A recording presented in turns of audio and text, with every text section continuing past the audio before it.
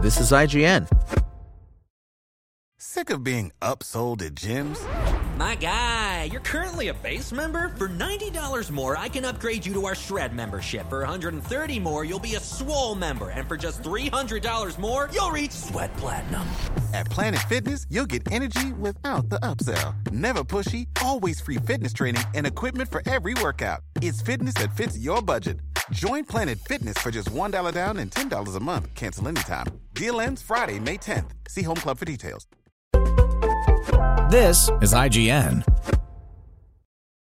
Paws of Fury, The Legend of Hank review. Paws of Fury, The Legend of Hank arrived in theaters on Friday, July 15th. Relentlessly committed to the bit, Paws of Fury, The Legend of Hank, for all intents and purposes, is a Mel Brooks movie. Not an actual one, written and directed by comedy legend Brooks, but one that emulates Brooks' style, tone, and gags while also referencing Brooks' own movies. To clarify, Brooks himself is involved with Paws of Fury as the voice of the Shogun, and the movie itself is more or less a reworked version of Blazing Saddles. It was even titled Blazing Samurai at one point in its development. So this is the closest thing you'll get to an actual Mel Brooks film here in 2022, for better or worse. Paws of Fury is a touch clumsy, a bit hacky, and not exactly an animated treat for the eyes. The story is tired, and many of the jokes fall flat. All that aside, it's still good for a chuckle or two, if not only because Mel Brooks' entire MO is to throw 100 jokes at the wall in the hope 30 of them will stick. So the humor here in this simple story of a hapless dog, Hank, Michael Cera, being made the protector of a cat village, is literally forced through the lens of Brooks as if every potential guffaw was born of a what would Mel do philosophy. This all makes for an extremely oddball project, where the target audience, namely kids, remain wholly unaware of the Brooksian layers as they view an animated adventure created by people seemingly out to only amuse themselves by honoring their comedy idol. This also happens to be Paws of Fury's lone saving grace, as it does in the end help differentiate it from something that could have been a run-of-the-mill celebrity-stuffed cartoon calamity. It doesn't help it soar, but it stops it from sinking. Sarah's wide-eyed pooch is fast-tracked into samurai status by a scheming local cat lord, Ricky Gervais, naturally venomous, who wants Hank to fail and plots to have the local villagers vacate because the town is an eyesore. Samuel L. Jackson plays Jimbo, a disgraced aging samurai who reluctantly mentors Hank in the same way Blazing Saddles' Jim,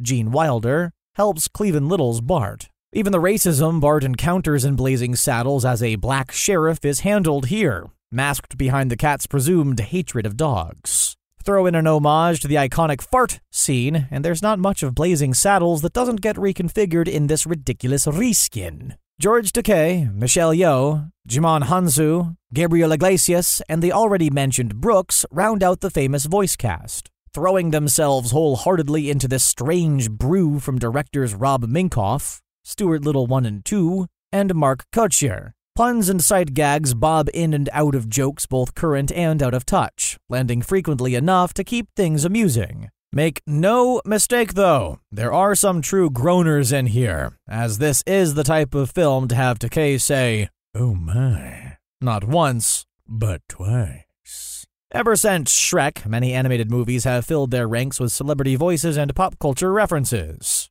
The goal was to entertain the children with the colors, and grown-ups, who many wrongly assume don't want to watch an animated film, with the jokes. Over time, the gags grew increasingly further and further away from being grounded in the story itself, as if two separate films were struggling to coexist. Paws of Fury feels like the final evolutionary stage of this. It's almost like this film was created as a Mel Brooks primer for parents whose kids aren't at all interested in watching the movies their folks grew up with. Paws of Fury's bizarre existence and inspired goofiness allows it to eke out a soft victory in the crowded realm of derivative animation. The hero's journey aspect is rote, and the meta elements are exhausting. But there is a glow behind it all that shines as a reverent beacon for Mel Brooks in what might be the last of this particular type of film. If an outside trip to see a feature-length cartoon is in your near future, and you find yourself wanting to remain minion-free, then Paws of Fury isn't the worst alternative. The verdict. Paws of Fury, The Legend of Hank, is a crass cyclone of jokes and japes that lovingly, also strangely, presents itself as a Mel Brooks movie remake, with Brooks's blessing and participation. This unique quality helps distinguish the project, even though the gags will elicit more eye rolls than laughs. It's the kind of film where most celebrity voicers will reference themselves and their own past works in a free-for-all of meta mayhem. Spoken Layer. Want to learn how you can make smarter decisions with your money? Well, I've got the podcast for you. I'm Sean Piles, and I host NerdWallet's Smart Money Podcast. Our show features our team of nerds, personal finance experts in credit cards, banking, investing, and more. And they'll help you make the most of your money while cutting through the clutter and misinformation in today's world of personal finance. You'll get clarity on strategies to help you build your wealth, invest wisely, shop for financial products, and plan for major life events. Listen to NerdWallet's Smart Money Podcast wherever you get your podcasts.